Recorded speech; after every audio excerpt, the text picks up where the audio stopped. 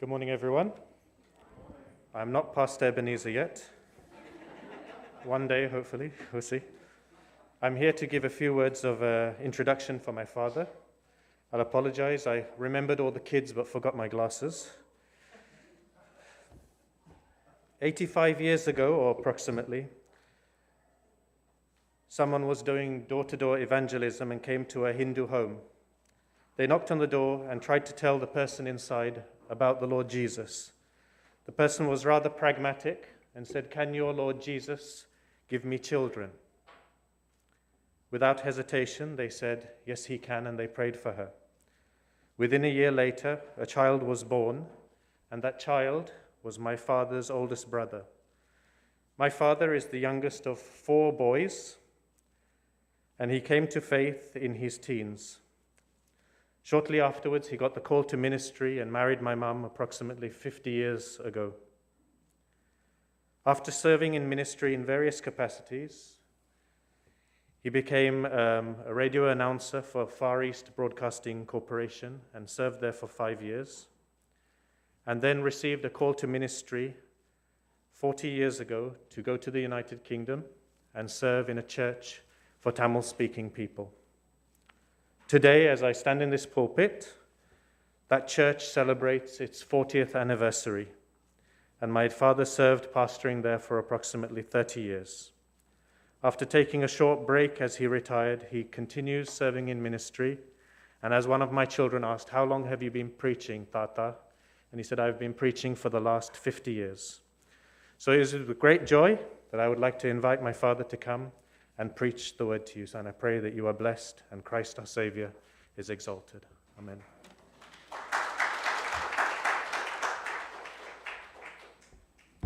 It's a great joy for me to be here in your midst. What I would like to say right at the beginning is, I see people from various nations here. Praise the Lord. It must delight the heart to see. You know, one of the songs that I used to love to sing used to be from the book of Revelation, and we heard a lot of revelation today, isn't it? It used to go something like this. You think you can lift your guitar and give it to me?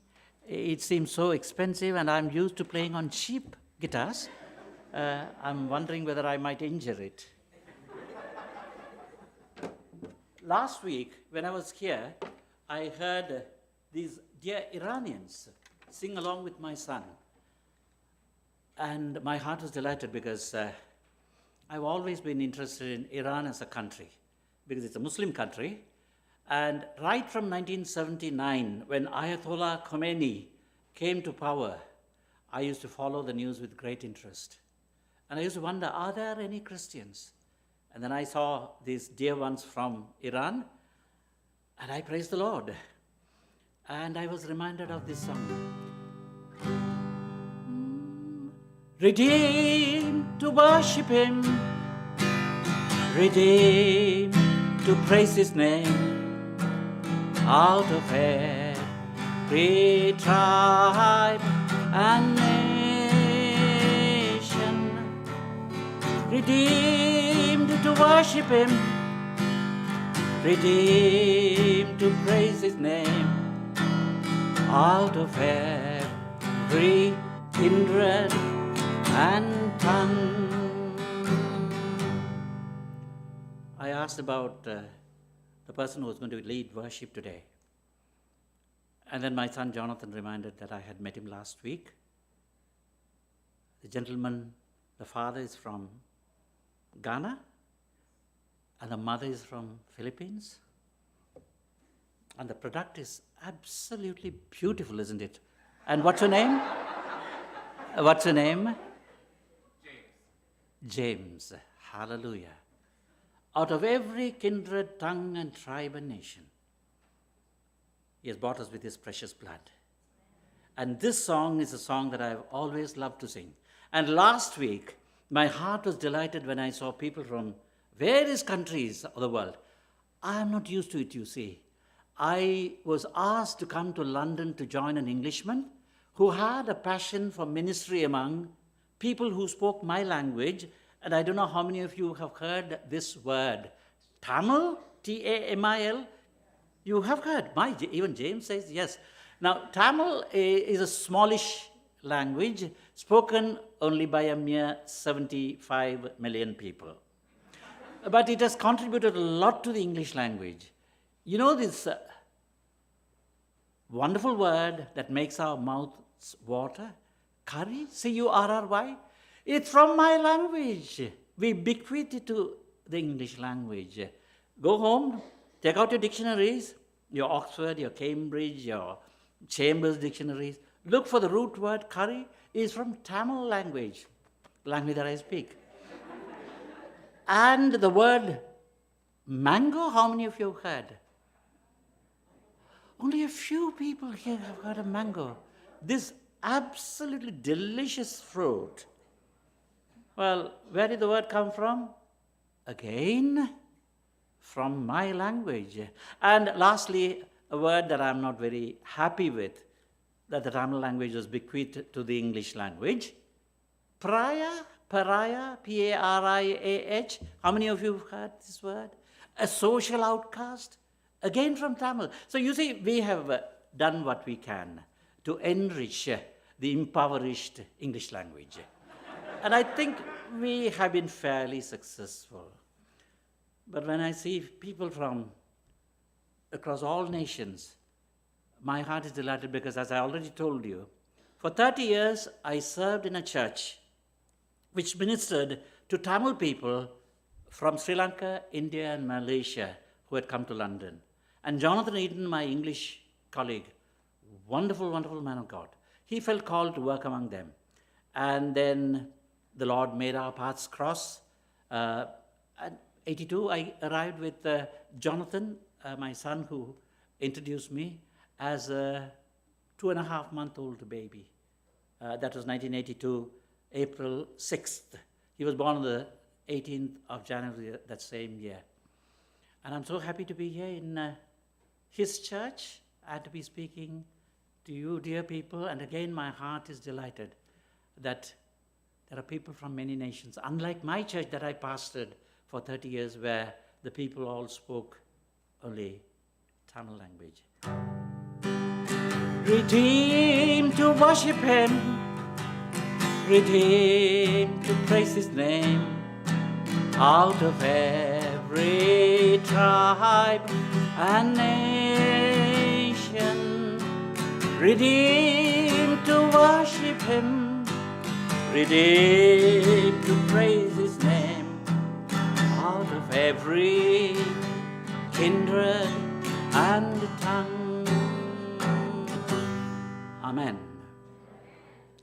I was going to tell the story of my origin, and I didn't know that Jonathan would go and spoil it all for me, which he did. If I had known what his introduction was going to be, I would have shut his mouth and asked him to stay at home. Well, the story is, my mother was a Hindu, my father was a nominal Christian. They met and married in 1928. How many years ago? 94 years ago. They were a very happy couple. My father was an entrepreneur, enterprising man.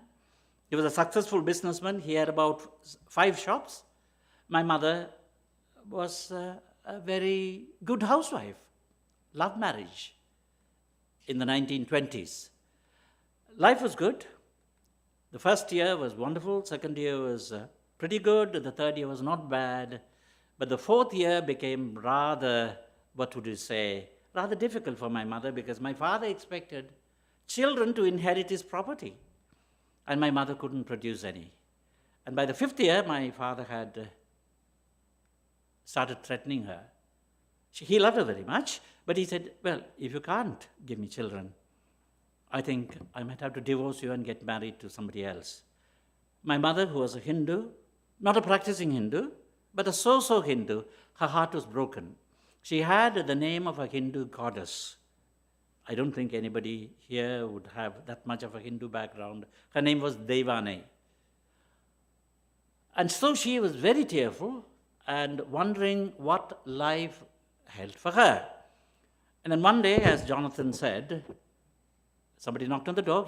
She opens the door. There are 2 men standing, and she wants to know what they are there for. This is in Colombo, erstwhile Ceylon, famous for its teas, now known as Sri Lanka. It was under the British. My father and mother had gone to the best of doctors. They had enough money to do that. And by the way, day before yesterday, my son Jonathan showed a photograph of my father in his driving license. My father owned a car in 1940. He held a license in 1940. So they were pretty well off, especially according to Ceylon standards. So somebody knocks on the door. My mother opens the door. She sees two men, and she wants to know what they are there for, and they say, we are here to tell you about Jesus. She wasn't very pleased, so she wanted to dismiss them, but she was desperate. And she said, can you, Jesus, give me children? And they blurted out a very bold reply. Oh, yes, of course, Jesus can. As though he was in the business of just giving children, babies to barren women. Well, I was so happy that those men hadn't gone to any elite Bible colleges or some grand theological college where they would have taught them to give fairly satisfactory, evasive answer. Neither here nor there kind of answers. If my mother had asked one of them, they would have said something like, well, who knows the grand purpose and plan of God? He might give you children. Or on the other hand, he might not. We will, of course, pray for you. But these two men were ordinary men from an ordinary church. And they said, of course, Jesus can give you children. And they prayed for her. January 1934. On the 23rd of December, my eldest brother was born. She became a Christian and she named my brother Samuel. She had waited for 6 years, so God gave her Samuel and another son, and another son, and another son, and another son, not 4, as Jonathan said, and another son. And this son is this son. God gave her 6 sons for the 6 years she had waited. 2 of them died when they were very young, and I was the weakest of the whole bunch. And she used to think that I was deaf and dumb because till I was 3.5, I couldn't say mom and dad. They thought I was deaf and I was dumb. Dumb in both respects, like dumb in hearing, dumb in mental capacity. And the Lord chose the dumbest of them to declare the good news about Jesus. I was the dumbest. All my brothers were better qualified than I. I have the least qualification in my family. And I fell in love with a young woman and wanted to marry her. She said, no, not so fast. God has called me to full-time ministry at the age of 15. That's my wife seated there. And she was from a family of 6 too. Absolute coincidence. And she was the weakest among them. And they thought she wouldn't amount to much because she could hardly do anything, just like I could hardly do anything. Friends, I want to tell you, if you think you are a reject, you are a weak person, and there is not much good in you, hallelujah! Because then God can do something. And the glory will all go to His name. If I am standing here, it is the pure, absolute grace of God. Soma and I, my wife, have been married for 51 years and a bit. We have 4 wonderful sons, Jonathan being our 3rd. And my sermon will start, I think, with something about Jonathan. Soma and I thought, my wife and I thought, we were going to have glorious, wonderful girls. I was from a family of boys, and she liked girls too. So our first was going to be Hepzibah. That turned out to be Christian, and he is 48 years of age. The second one was going to be Beulah. That turned out to be Judah. He is 44 years of age, married with 2 children. The third one we were absolutely certain was going to be Joanna, of course. And those were the days when you couldn't tell the sex of the baby before they were born. So we expected Joanna to arrive. And then I admit my wife in the hospital, and early morning I go eagerly to see whether it is Joanna who has arrived. Poor thing, she was so apologetic, as though she could have changed the sex of the baby. She said, "I'm sorry, Ebi. It's not Joanna. It's Jonathan." I had to put a brave face. There was no heart in it. I just said, "Praise the Lord for Jonathan." There was no praising the Lord in my heart at all. And I didn't know what Jonathan meant. I had been a pastor at that time for 1982, for 10 years. Didn't know the meaning of Jonathan. Went home, looked up the Bible dictionary. Jonathan meant God gave. Hallelujah. Not Joanna. I would have to wait for Joanna for many years. And I was here when Jonathan's Joanna was dedicated about 10 years ago. Hallelujah. So Jonathan was not the expected Joanna. But we put a brave face and we thanked the Lord in a lukewarm fashion, half-heartedly. And within 24 hours, he was dying. There was a knock on my door at about 3 a.m. We were staying just next to the hospital where he was born. And the doctor who helped deliver him was a Christian man who knew me personally. So he comes and knocks on the door at 3 o'clock in the morning. And I open the door. I see a doctor. "You see a doctor at 3 a.m. in the morning? What do you think? Some good news?" I was in deep shock. He saw the shock on my face. And I asked, "Doctor, what have you come to tell me?" He put his arms around me and said, No, nothing bad. Then why did you come at this time?" "Well," he said lamely, "any time is a good time to praise the Lord." 3 a.m. in the morning? I sat. I knew that he had something foreboding to tell me. And then he said something that I'll not easily forget.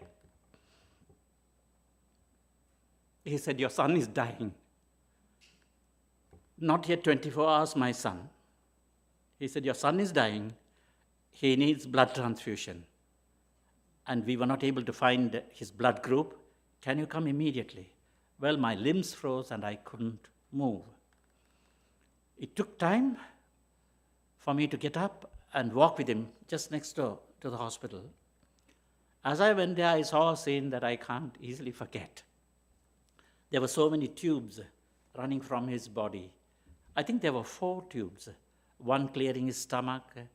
He was ingesting his vomit, one through his hand, giving him saline. And because I had got so delayed, they did find something fairly close to it, and they had started giving him medication. So he was in that state in an incubator. My wife and I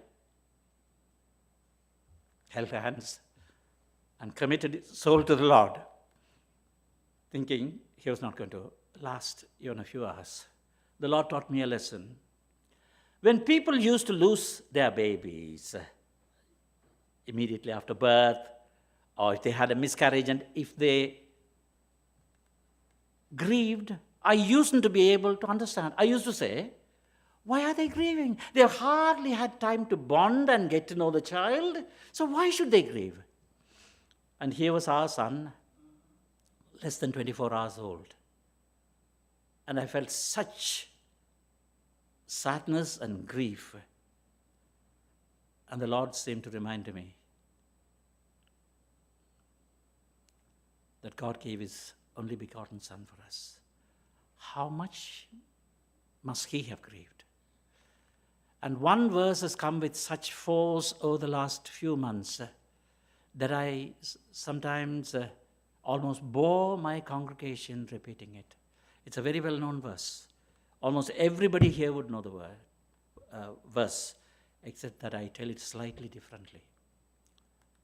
For God so loved the world that he gave his only begotten Son, that whosoever believeth in him should not perish but have everlasting life. I say the same verse now, slightly differently. I say it this way. For God so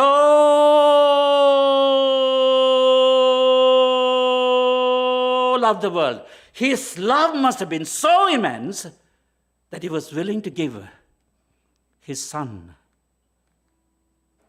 for a miserable wretch like me. None of you would know what a miserable wretch I am. I know it. The Lord knows it. And the only other person who knows it, of course, my children know some aspects of it, of my wretchedness. But other than God, the one who knows it is my beloved wife, who has put up with me for 52 years.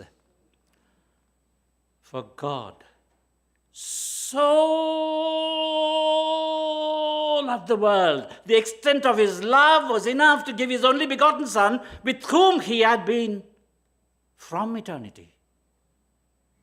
And what was it that caused Jesus such anguish in the Garden of Gethsemane? Such anguish. Remove this cup from me, Lord, Father, if it is possible. Remove this cup. No, it can't be removed. The cup was for God to turn his face away from his Son because of me. His Son who had been with him from eternity, whom he loved with such love that human language cannot describe. He was going to turn his face away because of me. If there is something painful to perform, I would rather do it than allow my sons to do it. It might have been a little easier for God the Father to go to the cross than for him to allow Jesus to go to the cross. That was what would cause him greater pain, and that was going to be the ultimate sacrifice that he was going to be willing to pay for wretches like you. I don't know about your wretchedness. I know about my wretchedness. So that I might be spared, God so loved the world. I asked our church members this question. They were just a small crowd, about 20 people. You know, time is a very relative thing. When I used to go to see my wife before we were married, her father was a very strict disciplinarian. My visit would have a maximum time of 3:30 to 8:30 every Saturday. 3:30 in the afternoon, 8:30 in the evening. And if I passed the 8:30 limit, he would come where we were seated and clear his throat. And he would ask me in his Indian accent, "When is your last bus?" Meaning it was time for me to go. Time is a relative thing. My 3:30 to 8:30 would have just gone like that. Now, if my wife and I, after 52 years of marriage, have to spend 5 hours together, but it seems like months gone. No, not really. Time is a very relative thing. When you enjoy the company of somebody, it seems to go like this. And when I wait for my wife or my children at the airport, 5 minutes seems like ages. The flight is going to arrive and it is going to be in 5 minutes. The number of times you look at the watch, 5 minutes seems to stretch forever. And I asked the question. It's not a very logical, well-worded question. What are the longest, who would have enjoyed the longest, or who would have suffered the longest misery and when? There was this boy who had been an autistic child. And doctors said, this is in London, he would never be better. Of course, the parents prayed for him night and day, and now he's a highly accomplished young man working for J.P. Morgan. Bankers. He stood up and said, the longest misery for anybody is that Jesus on the cross, when his father turned his face away. That was the cup he wanted removed, because Father turns his face away. This has never happened from eternity. And when was it going to end? You don't know the length of time. I don't know the length of time. It couldn't have been more than 3 hours. Definitely not. Because Jesus spoke 7 words, and these were the 4th words that he spoke. Eloi, Eloi, lama sabachthani. My God, why hast thou forsaken me? The forsakenness of God. Forsakenness of God, experienced by Jesus for you and for me. Long story short, Jonathan was there, and this dreadful anxiety in my wife's heart and mind, are we going to lose this child? And I thought, I can't cope. I had 2 older sons, Christian, at that time aged 7.5, Judah aged 3.5, Judah who's now 44. So I was at home. This was the 3rd day, and I was telling in my heart, my 2 children were playing, Christian and Judah, 7.5, 3.5. I'm telling the Lord, I can't take it any longer, Lord. I'm now going to have a breakdown. I had to cook. I had to wash all the clothes by hand for the 2 children. I had to dry them. I had to fold them. I had to run the house. And during that period, I was working in a Christian organization called, as Jonathan said, FEBA, Far East Broadcasting Associates. I should have got lots of my friends visiting me and supporting me in prayer. None appeared for those 2 days, when I needed them most. You see, God was trying to teach me a lesson. If you feel sometimes that you are going through absolute agony and nobody seems to care, what the Lord wants to kind of impress upon you is that He cares and that He is sufficient. So here I am, just with my 2 children, and I'm saying, I can't take it any longer. I'm going to have a breakdown now. And as I was saying that, almost an audible voice, something that I could hear, saying, listen to your son. Listen to your son? Christian was playing. Judah was playing with some bricks. And he meant Judah. Judah was singing, 3.5-year-old singing. And God made me listen. He was making up the words as he went along, making up the tune as he went along. I never heard him sing that before. I never heard him sing since then. He is now 44 years of age. Of course, he's a very talented musician. He has composed some beautiful songs. Judah Ebenezer, you would find on YouTube. What was he singing? What did God want me to listen to? I'm too weak to listen to anything. But God said, listen. The words of God. What was Judah singing? In his own words, I can't remember the exact words. He was singing something to the effect with his own tune. And the king was angry with them. They wouldn't worship the image. The king said, I'll have you punished. They said, we don't care. Making up the melody as he went along. And the king was angry and got them bound. The king made the fire hotter and hotter. I'm listening. and had them thrown into the fire. I'm listening. And then he sang. But Jesus was with them in the fire. He was singing the story of Shadrach, Meshach, and Abednego that my wife had told him 2 days before she went into hospital to give birth to Jonathan. Jesus was with them in the fire, and I said, Lord, you're with me in this fire. I'm not going to have a breakdown. And I went to the hospital. I think most of this story Jonathan doesn't know. He's hearing it for the first time. I went to the hospital, resigned to see Jonathan there, resigned to lose him if need be. But praise be to God, he was out of the incubator, and my wife was feeding him. He never looked back after that. And the gratitude that he has for me is, he grows taller than me and looks down on me.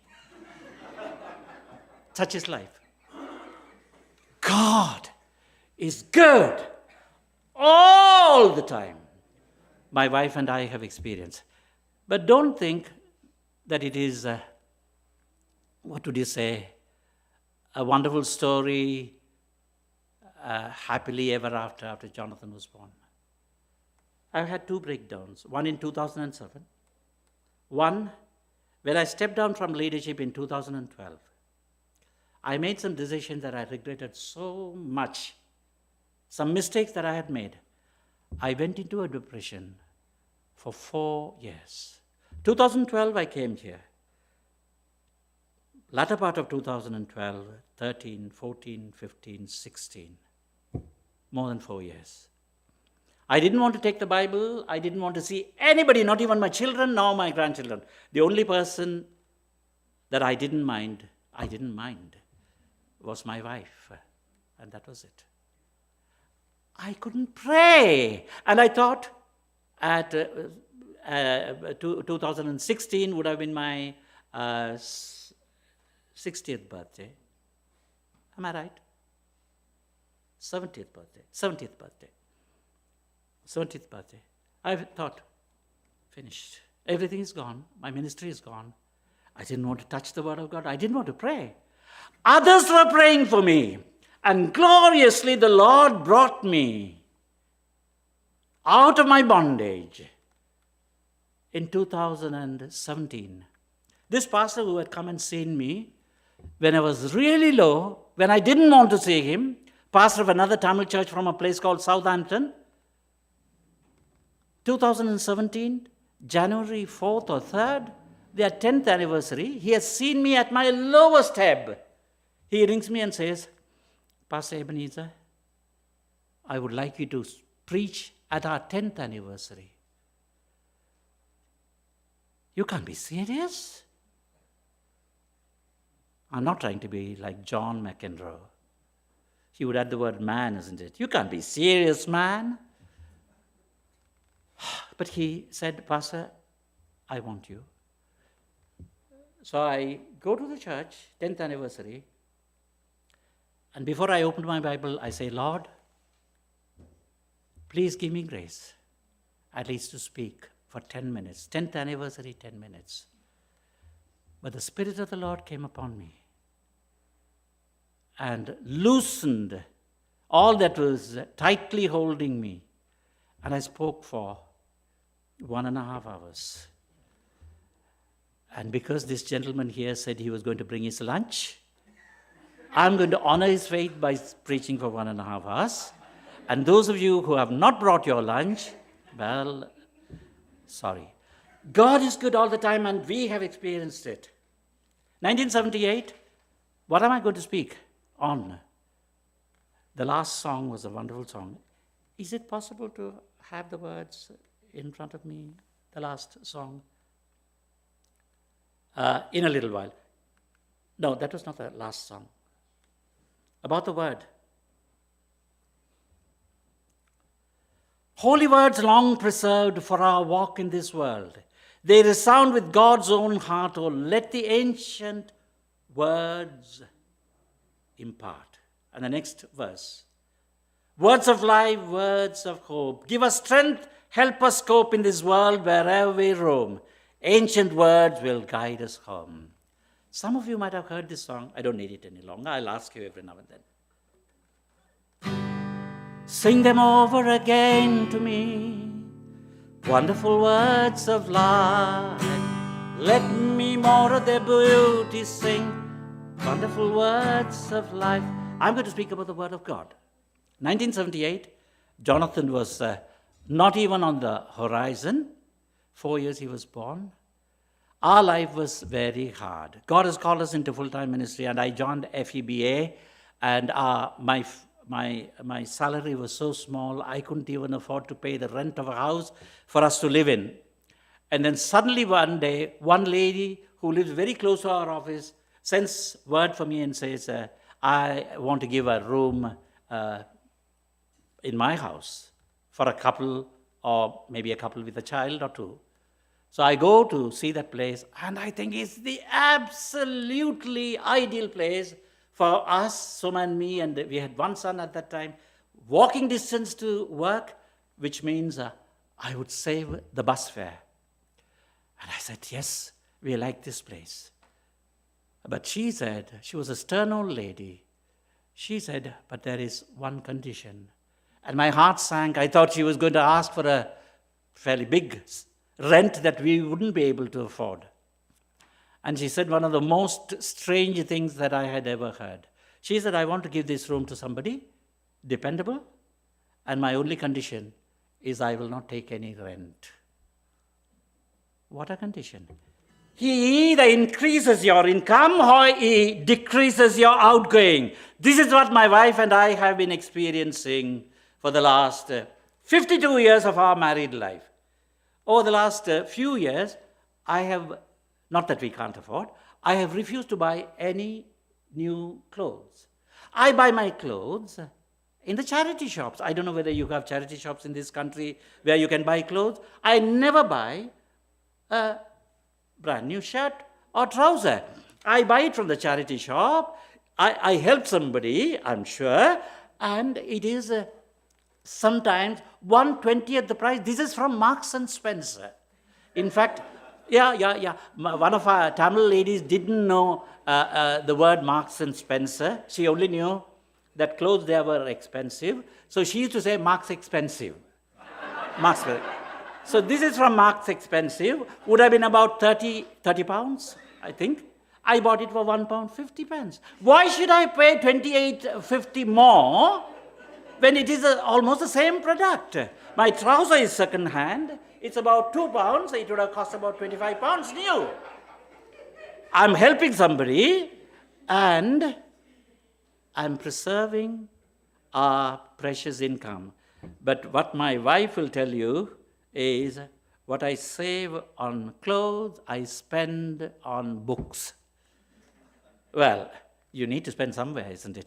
Again, let me tell you, second-hand books is not new books. I have wonderful second-hand books. Now, let me come to the Word of God. Word of God. Shadrach, Meshach, and Abednego. My wife had told the story to my son, and I don't know whether she would have had any notion how much Judah took it in at the age of 3.5. At the age of 3.5, I couldn't speak.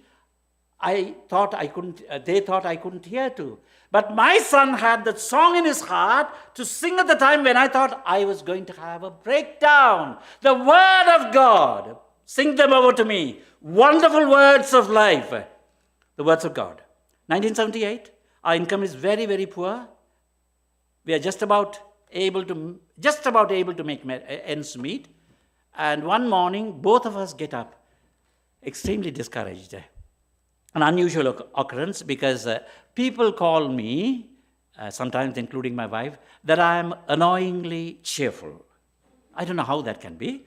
I'm cheerful. If it annoys you, it is your business, isn't it? Anyway, even this annoyingly cheerful person, that morning, I felt very, very low. My wife felt low, which was not much of a surprise after having married me. But I went to work, meaning my ministry.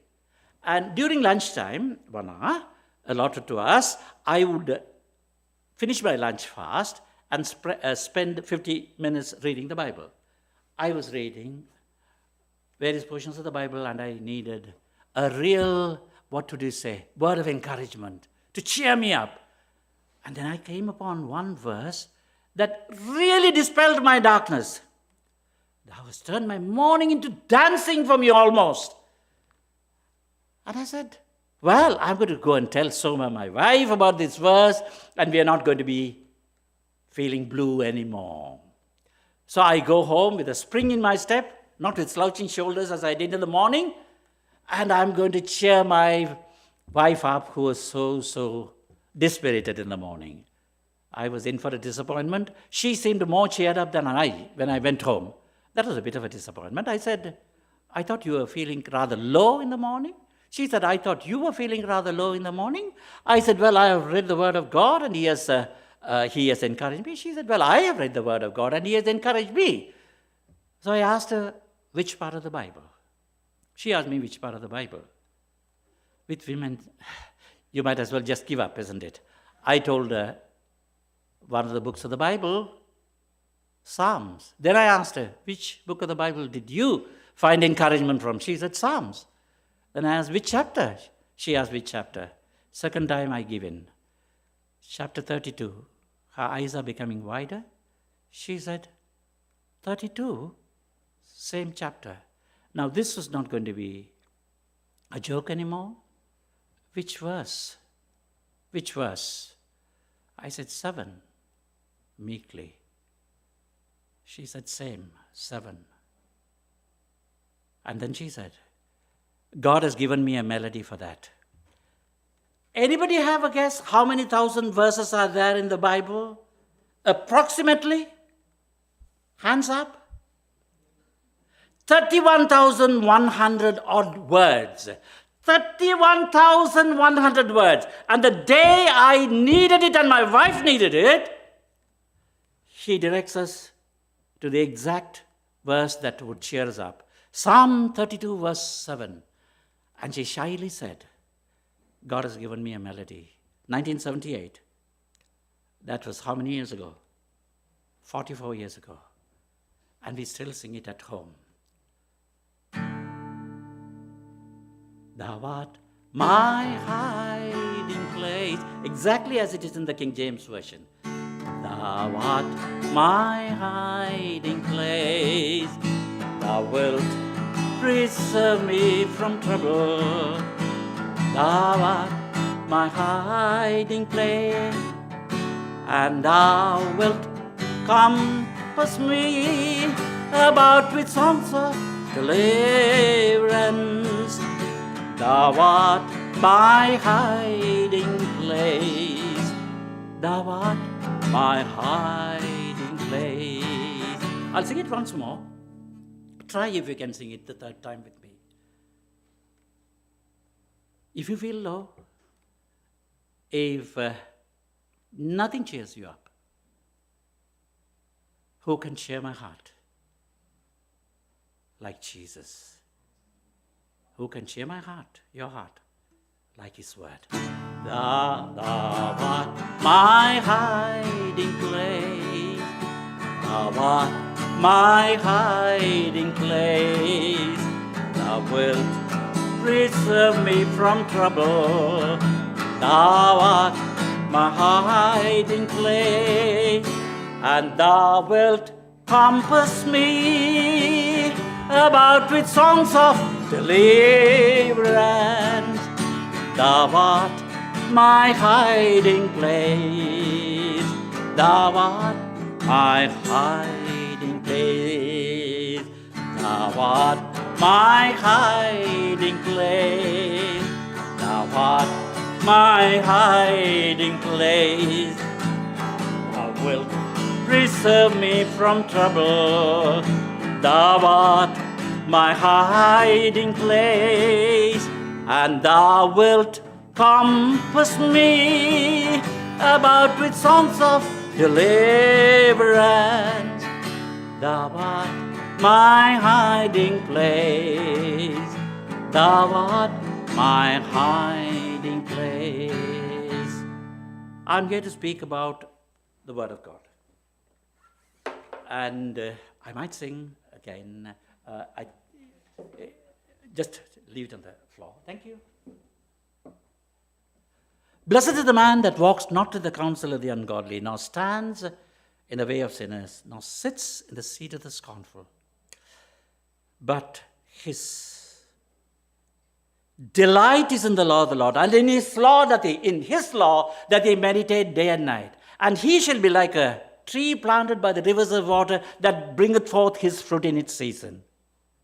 His leaf also shall not wither. And whatsoever he doeth or does shall prosper. I'm not going to speak about prosperity theology. I'm totally against it. Is there a poverty theology? I might perhaps espouse that cause. Anyway, blessed is the man that walks not in the counsel of the ungodly, nor stands in the way of sinners, nor sits in the seat of the scornful. Walk, stand, sit, he doesn't do. But his delight is in the law of the Lord. And in his law does he meditate. Law meaning the word of God, as we sang a little while ago. And in his law does he meditate day and night. And it shall be like a tree planted by the rivers of water that bringeth forth his fruit in his season. And his leaf also shall not wither. Roots have gone deep down into the word of God. And whatsoever he does shall prosper. Do we want to prosper spiritually? Right. 2 disciplines. This is a very simple sermon. It's about the Word of God. It's not a very difficult theological sermon. It's a simple sermon. 2 disciplines that we need, any Christian needs in his life, in his or her life, to grow in their walk with the Lord. Just 2 disciplines. What are they? Anybody wants to, any brave soul wants to venture a guess?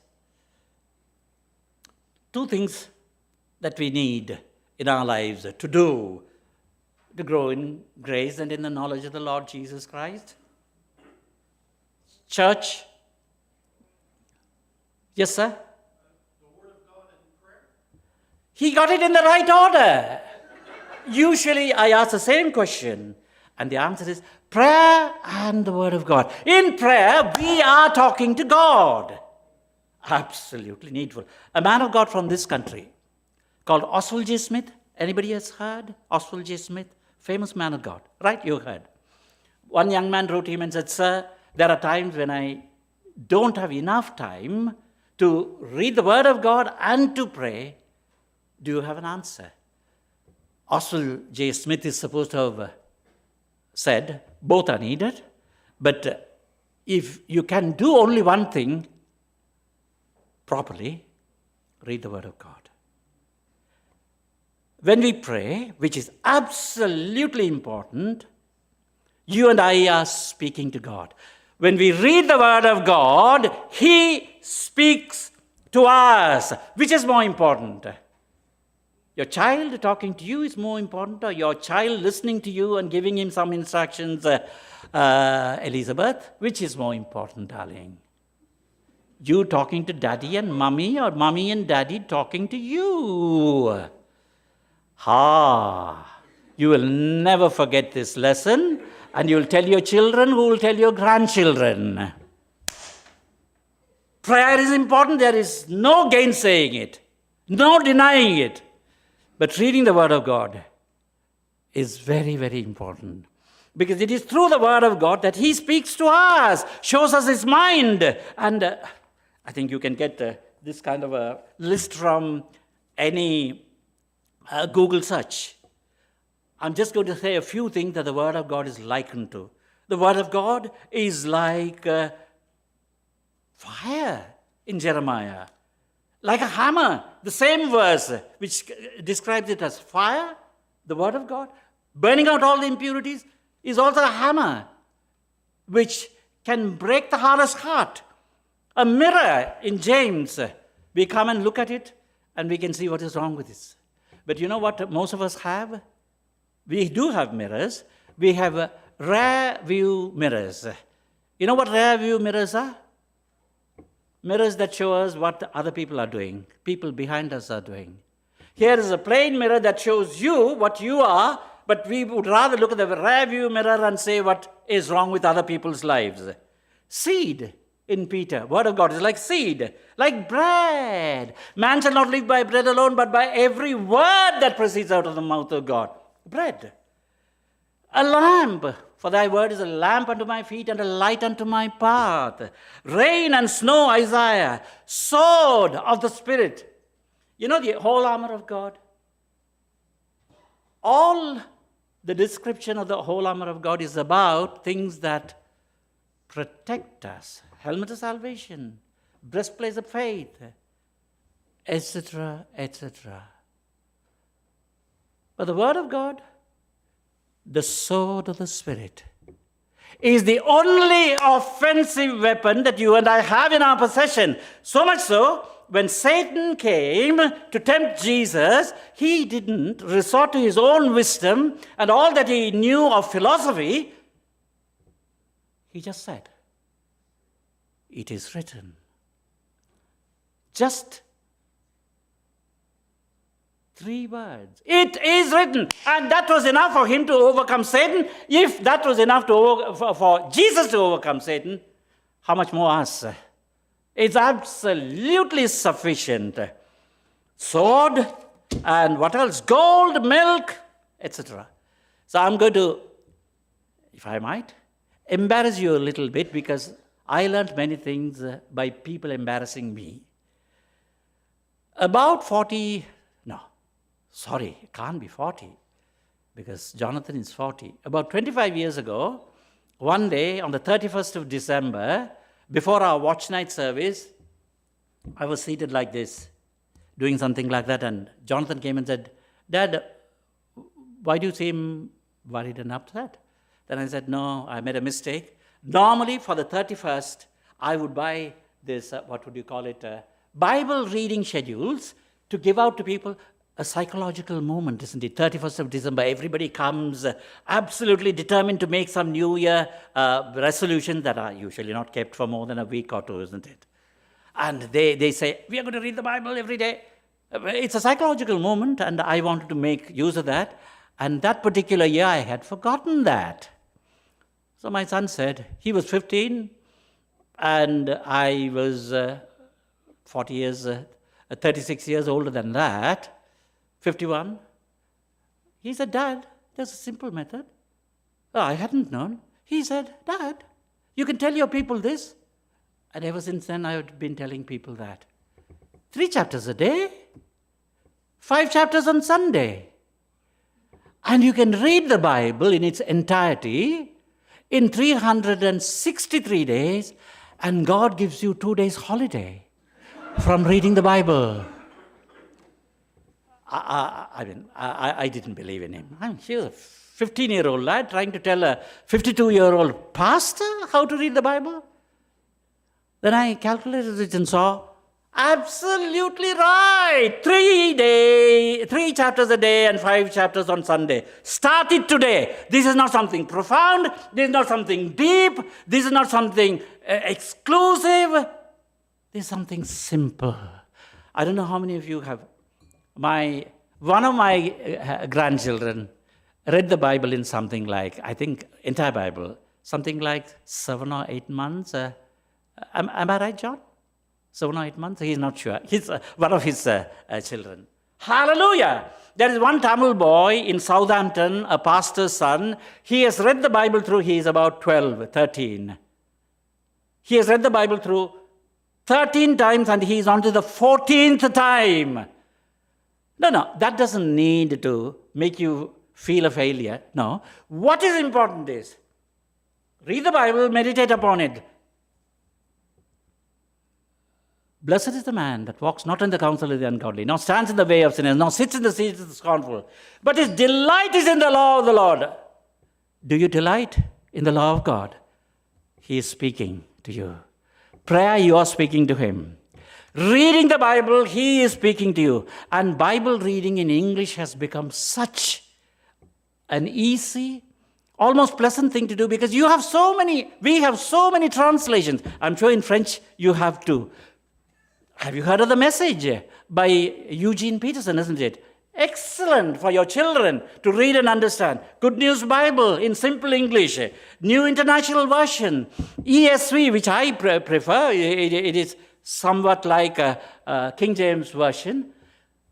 So many different translations that make Bible reading an absolute pleasure. If you're neglecting that, there's going to be difficulty in your walk with the Lord. He wants to speak to you.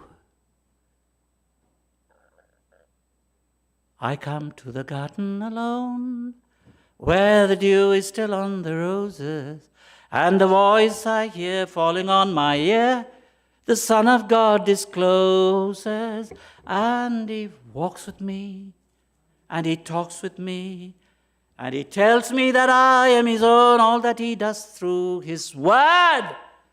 The extent of His love for God so loved the world. You and I don't want our children to suffer one little injury or one little inconvenience or one little discomfort. And God made him go through sheer, unimaginable agony. And what shows me this? The Word of God. Right? How many chapters in the Word of God? 3 chapters a day, 5 chapters on Sunday, and you will finish it? Any guesses? We are the people of the book. We need to know. Did I know it?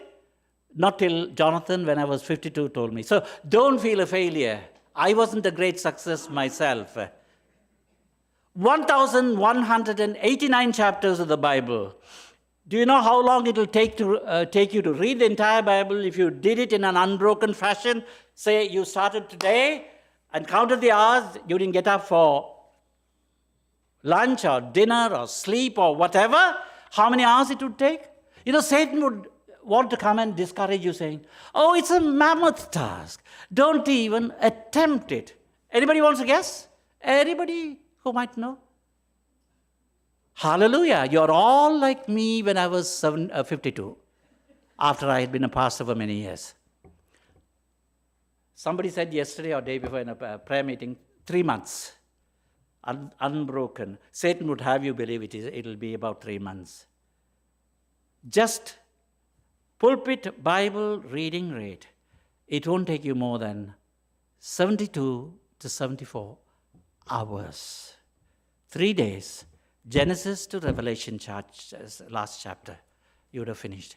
Satan wants to discourage us so that we don't even attempt to start. It is a mammoth task, isn't it? No, it is an easy task. Bite size, 3 chapters a day, 5 chapters on Sunday. Now, who should I ask? The gentleman who said he was going to bring me his lunch, and he told me I can go on as long as I liked. No, I shouldn't ask him. I think this gentleman was the one who told me that he was going to preach for 3 hours, but he seems... are you going to start after I finish or something? Okay. Now, where are we? Very conveniently, I don't take a watch when I go to preach. Yes, sir. Where are we now? Another 3 hours for me? Or another 3 minutes? Or another 30 minutes? No, I'm being serious, sir. 10 minutes? 20 minutes? Sorry? 5 to 10 minutes. Right. In which case, I'll just continue this sermon next Sunday. I was going to give you some excellent, beautiful sermon next Sunday, but no, I shan't. I'll continue on the same vein, unless you allow me to preach for the next 2.5, 3 hours. Okay. 31,000 verses, 1,189 chapters of the Bible. 3 chapters a day. If this is the only thing that you remember, and if the only thing that you remember other than this is just one word, for God so loved the world, that would be enough.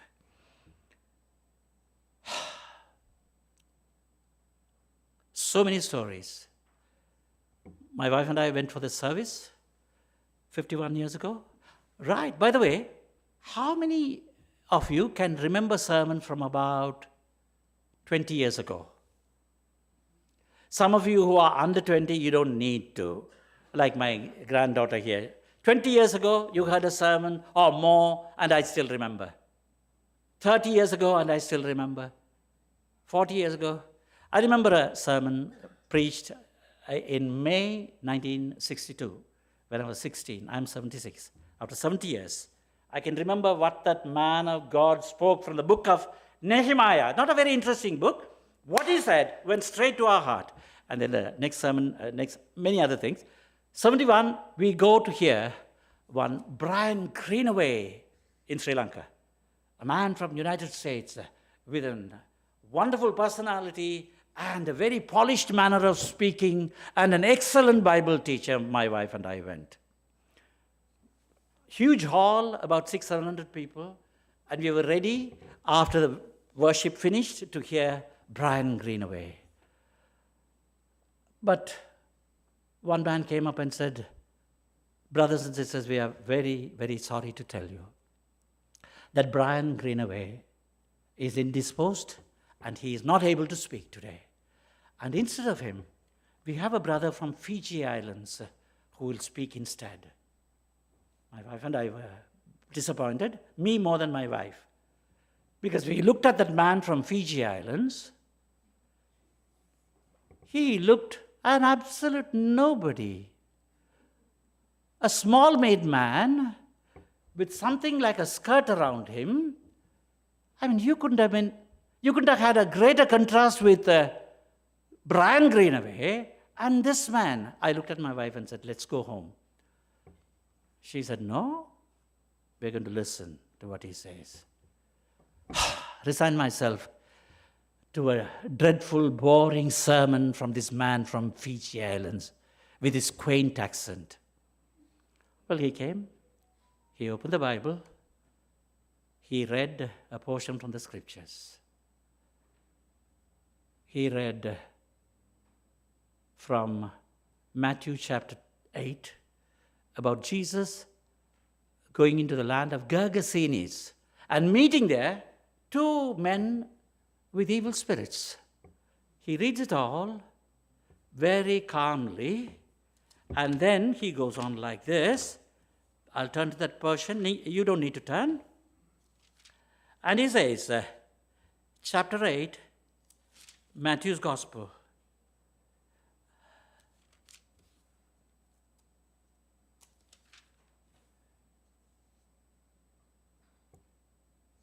When he arrived at the other side in the region of the Gadarenes, two demon-possessed men coming from the tombs met him.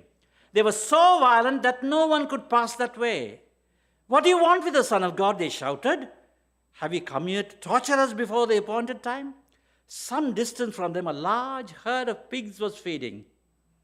The demons begged Jesus, if you drive us out, send us into the herd of pigs. That man of God from Fiji read all this very calmly. Do all of you have strong hearts? Because what I'm going to do next, what he did 51 years ago, might cause a jolt to your bodies. He read like this. So, be prepared. Have you come here to torture us before the appointed time? Some distance from them, a large herd of pigs was feeding. The demons begged Jesus, if you drive us out, send us into the herd of pigs. And he read. And Jesus said, go! This is what he said. And for the next 45 minutes, he used the word go. Jesus says, go to your discouragement. Jesus says, go to your disappointments, your diseases. He went on and on and on. One word from the Word of God. I felt energized. I felt liberated. I felt set free. Man shall not live by bread alone, but by every word that comes out of the mouth of God. One word was sufficient for us that day. After 51 years, my wife and I have not forgotten that sermon. Man shall not live by bread alone, but by every word that comes out of the mouth of God. So Satan comes, tempts Jesus, and he gives replies all from the Word of God. Anybody here knows from which books Jesus answered? Somebody said, it might be the correct answer, sir. If you put your hand up and be brave. Yes? Hallelujah! Just one book. And some of us haven't even heard of the book Deuteronomy. It sounds like a macaroni or something, isn't it? Deuteronomy is full of life. All three answers Jesus gave from the book of Deuteronomy. And then Satan says, this is not going to work with this man. He's giving biblical answers, so let me use the Bible. So our Jehovah's Witnesses use the Bible. So our Seventh-day Adventists use the Bible. So the Moonies use the Bible. Latter-day Saints of God use the Bible. Satan used the Bible. Jump. Your word says, 91st Psalm, all of us know, He shall give His angels charge over thee, lest your feet should smite against the rock. Come on. Your word, jump. And Jesus said, it is written, with a slight difference. He added one word. And I asked the same question at a home day before yesterday, and my son Jonathan gave the right answer. It is written, but this time when Satan quotes the word of God to him, Jesus also says, it is written, with the addition of just one word. And what is the word?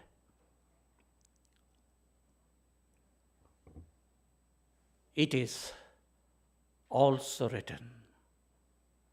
It is also written, Jesus said to Satan, meaning what you're saying is right, but there is another side to the coin. Thou shalt not tempt the Lord thy God. Jehovah's Witnesses will come to you, Seventh-day Adventists will come to you, Moonies will come to you, Latter-day Saints of God, Latter-day Saints of Christ will come to you. They'll quote one part, and if you don't know, it is also written, you are dead meat. It is also written. Read the Word of God and learn it to the extent where if anyone comes and quotes something at you that doesn't seem quite right, you'll be able to say to them, but it is also written. Jesus said that. It is written, it is written. It is also written. I think I have driven home the point fairly strongly. And I might, if I have left any points, because people are feeling hungry and they were not thoughtful like this wonderful man who said, you can preach for any number of hours. And I asked him this morning, have you brought your lunch? Immediately he picked his bag up and said, yeah. I don't want to mention the name, lest he be stoned to death. One little story. With that I finish. About the Word of God. This Hindu old lady was in hospital, Tamil, gloriously converted, 85, and I went to see her. She greeted me and said, in Tamil, I can't tell it in Tamil, oh darling, I'm so happy you have come. I loved her too. I said, Amma, meaning mom, I used to call her mom. I'm so happy to see you. I'm happy that God heard your prayer and brought me.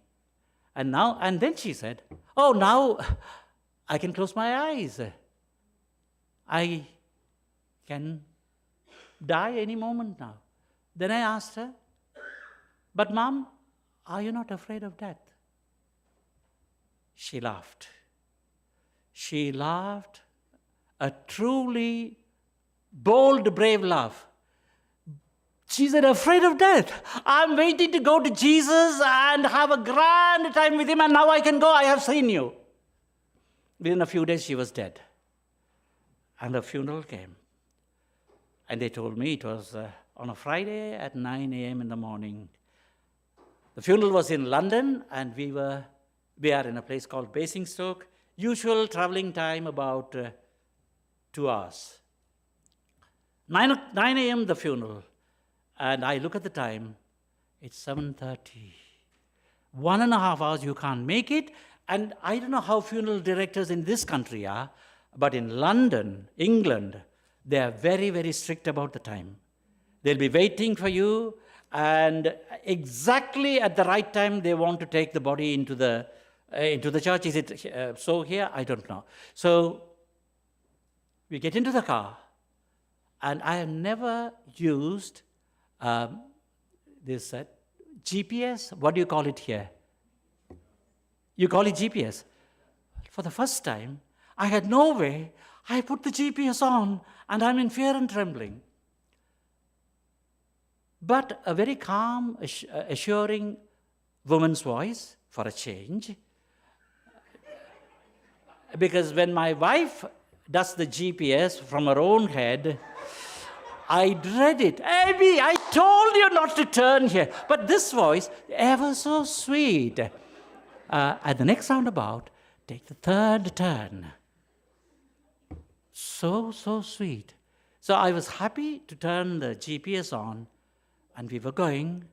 I had been living in London for 38 years, and I knew London fairly well. Never had I gone through these roads, and I was getting frightened. And I turned to my beloved wife, the other GPS, and I asked her, shall I follow this GPS or would you like to take over? She said, follow that GPS. So going through strange roads, and I was wondering whether I would reach the place in time. I loved that mother so much, and I didn't want to be late. And all the road that I was going to, unfamiliar. And then suddenly we saw Whitechapel and Mile End and Stratford. Oh, we knew we were going to be home. But were we going to make it? We just reached 454 High Street North, Manor Park, our church. Jonathan knows. He was dedicated there, I think. Looked at the watch, 8:59. What a sense of relief. Those men were waiting just for me to lead the procession into the church. I didn't know the way. The GPS led me. There is a greater GPS here. Through life's pathways, you don't know the roads that you should take, can take, must take, will take. This is a heavenly GPS, because in Isaiah you read, just like the physical GPS that we have, which prompts us, prompting.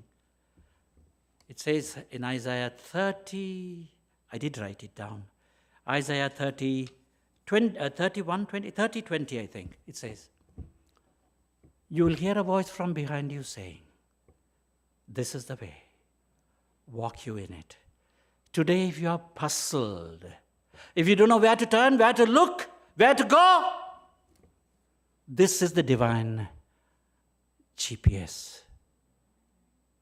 Read it and find direction for your life, for happiness, for purpose, and eternity in this, because it's the voice of God speaking to you. Amen. Should I finish with prayer and benediction? Father, thank you for this wonderful group of people who love you, who love your word. Some of them, Lord, are people who have walked with you for many years faithfully. Some of them far better people than I. Some of them leading wonderfully useful lives with the Lord. But I thank you, Lord, that you brought me here not to speak about myself or my achievements, which are none, but to speak about your word, because you speak to us through your word, day in and day out, moment by moment. When, Lord, the pathway seems so confusing, when we don't know where to go, Lord, you speak to us through your word. You spoke to me when I thought I was going to have a breakdown, through the words of my little son who sang the song about Shadrach, Meshach, and Abednego. You spoke to us, Lord, when both my wife and I thought we couldn't carry on any longer. And through one verse, you spoke to us, thou art my hiding place. Thou wilt preserve me from trouble, thou art my hiding place. And thou wilt compass me about with songs of deliverance. One verse was enough, Lord. And Lord, one word was enough. That day in 1971, 51 years ago, when we went to hear Brian Greenaway and met this nameless pastor who spoke just one word. Go! And we went home, light-hearted, having been enlightened, encouraged by just one word. Lord, you can speak to us even today through your word and say, when we turn to the right or to the left, you can direct us like the earthly GPS and say, this is the way. Walk you in it.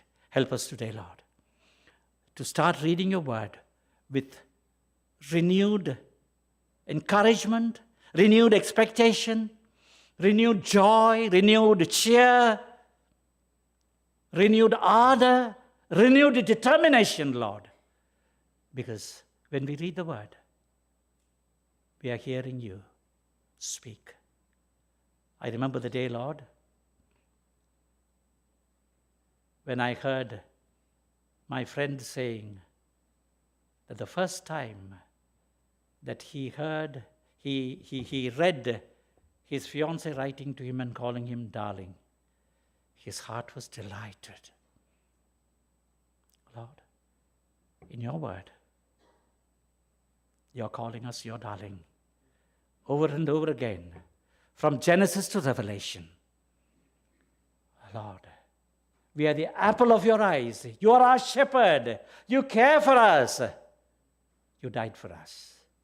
You're coming back again for us. Help us, Lord, to realize that we are loved utterly to the uttermost. Pray that you will develop a desire to read your word, thus listening to your voice day by day. Help us, Lord, to do it diligently, in a determined fashion, Lord, that our inner man might be strengthened by hearing your voice speak to us every day, that we might grow in grace and in the knowledge of the Lord with each passing day. Thank you, Lord, for these dear people. Pray that you will continue to be with them this coming week. And if there are people, dear ones, who have not taken the reading of the scriptures